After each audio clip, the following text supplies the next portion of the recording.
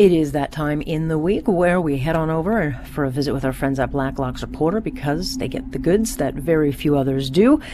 And the guy doing a lot of the digging would be Mr. Tom Korski, the managing editor of Blacklock's Reporter. Good to have you.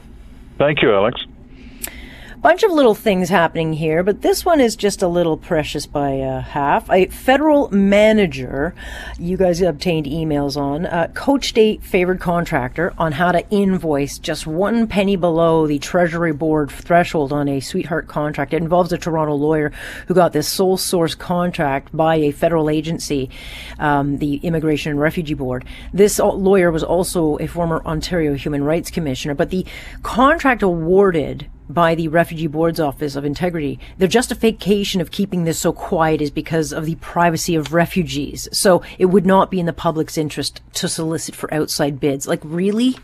No, that's no one's business. Very unusual contract. $39,999.99. Why wouldn't they just call it $40,000? Uh-oh.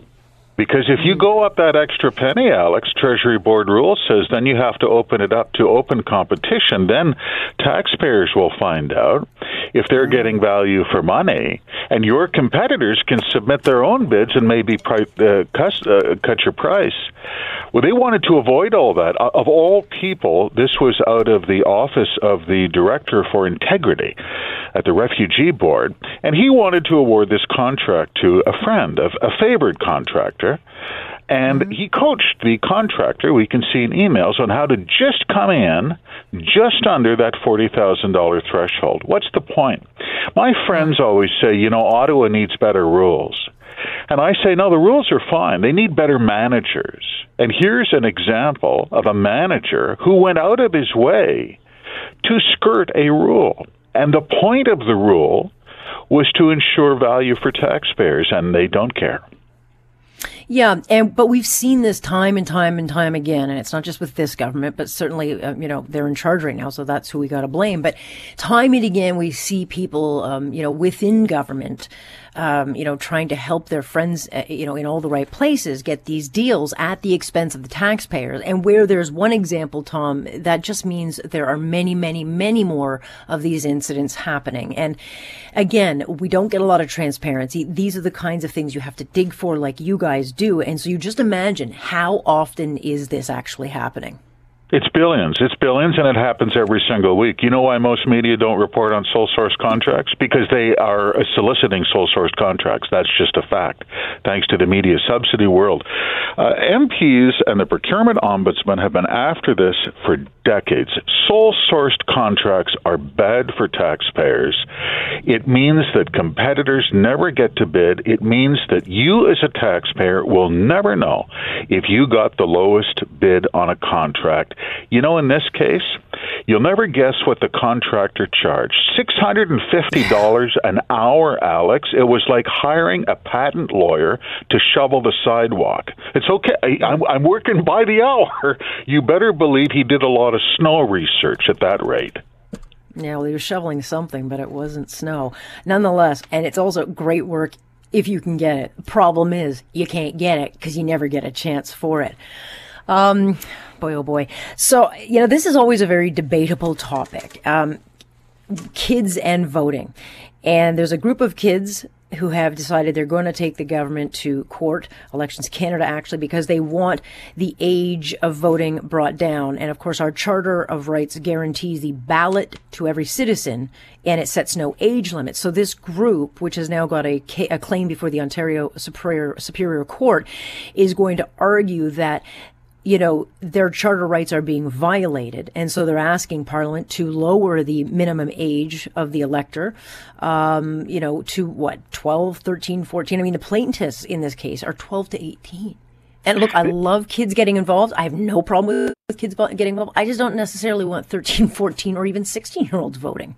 There have been bills, and there was one introduced only last Wednesday, Alex, in the Senate to lower the voting age from 18 to 16. It would be the first change since 1970 when they lowered it from 21. What's interesting is people say, well, this crazy lawsuit by these crazy kids. The courts have rewritten the Canada Elections Act twice before. In fact, the most recent changes to the law came from judges, not MPs. One was to give prisoners the vote, that was the Supreme Court. The other was to give Canadians who have lived out of the country for more than 5 years the vote. That was also the Supreme Court only 2 years ago. This is an interesting lawsuit. Everyone has their own opinion. Mine is very old-fashioned. I don't think democracy is about participating. I don't think it's a track and field day. I think elections are about deciding how they spend the money. I think people who contribute the money should decide who spends the money, with all due respect to some 16-year-olds who work. When you are 16, you are a net beneficiary of the state. You have received more from the government through public schools, etc., than you have paid. When you're my age, trust me, the ledger turns, which is why people over 70 have the highest voting turnout rate of anybody in the country. Right, precisely. But with this change, if it goes down just slightly, I mean, it will benefit somebody, and it may not even benefit Mr. Trudeau. It would probably be wonderful for the NDP. But again, the way you think when you're 15 and 16 is certainly not how you think after a lifetime of paying taxes and you start to really question the policy. I just think as long as you understand the policy and the consequences of such policy, okay. And I'm concerned that there may not be, widespread knowledge of the policies. Climate change, Alex. What it means is the faculty lounge at the high school will have more influence in the selection of a parliament than anybody else in the country. If you cast your mind back, and I have to tell you, I am peripherally aware of the curricula for grade 10, 11, and 12 students in Ontario today. It has changed quite a bit since I went to high school, and they are being taught very political things that would influence you if you were a grade 10 voter electing a member of parliament. You will not recognize the parliaments that result, I can assure you. Oh my God, it would be almost just, the Green Party will all of a sudden be in charge. Official opposition. Yeah, for sure.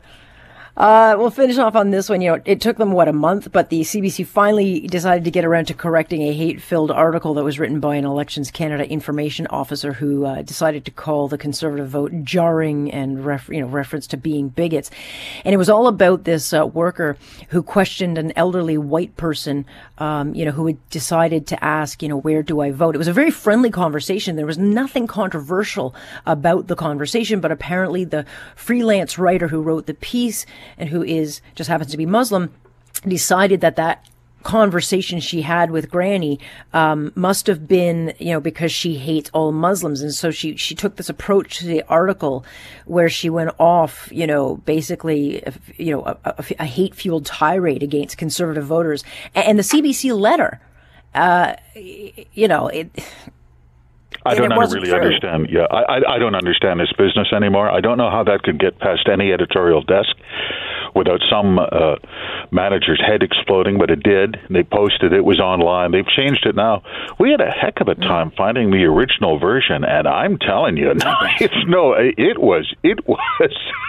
It's the damnedest thing I've ever seen on the internet on a publicly subsidized platform that is CBC.ca. As you point out, this was a first-person commentary by an Elections Canada information officer working at a poll who describes as jarring the number of Conservative voters there were, and recounts this anecdote you just described, Alex.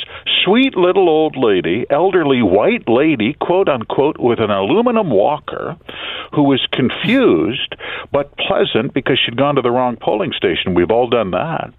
Writes our correspondent for the CBC, only after she left, I thought, I bet she's one of those people who hates me. She's a hater. This is someone's grandmother.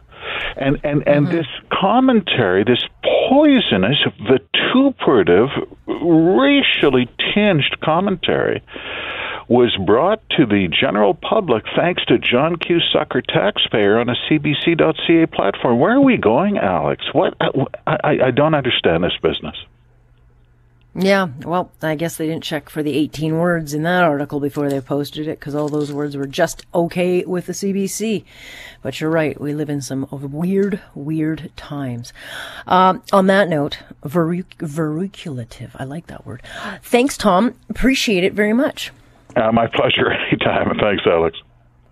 That's Tom Korski, managing editor with Blacklock's Reporter. He is, of course, it is a subscription-based read worth every single penny, and that's why we have it here Mondays and Wednesdays in case you miss it. Stay with us here. Alex Pearson on point, and this is Global News Radio.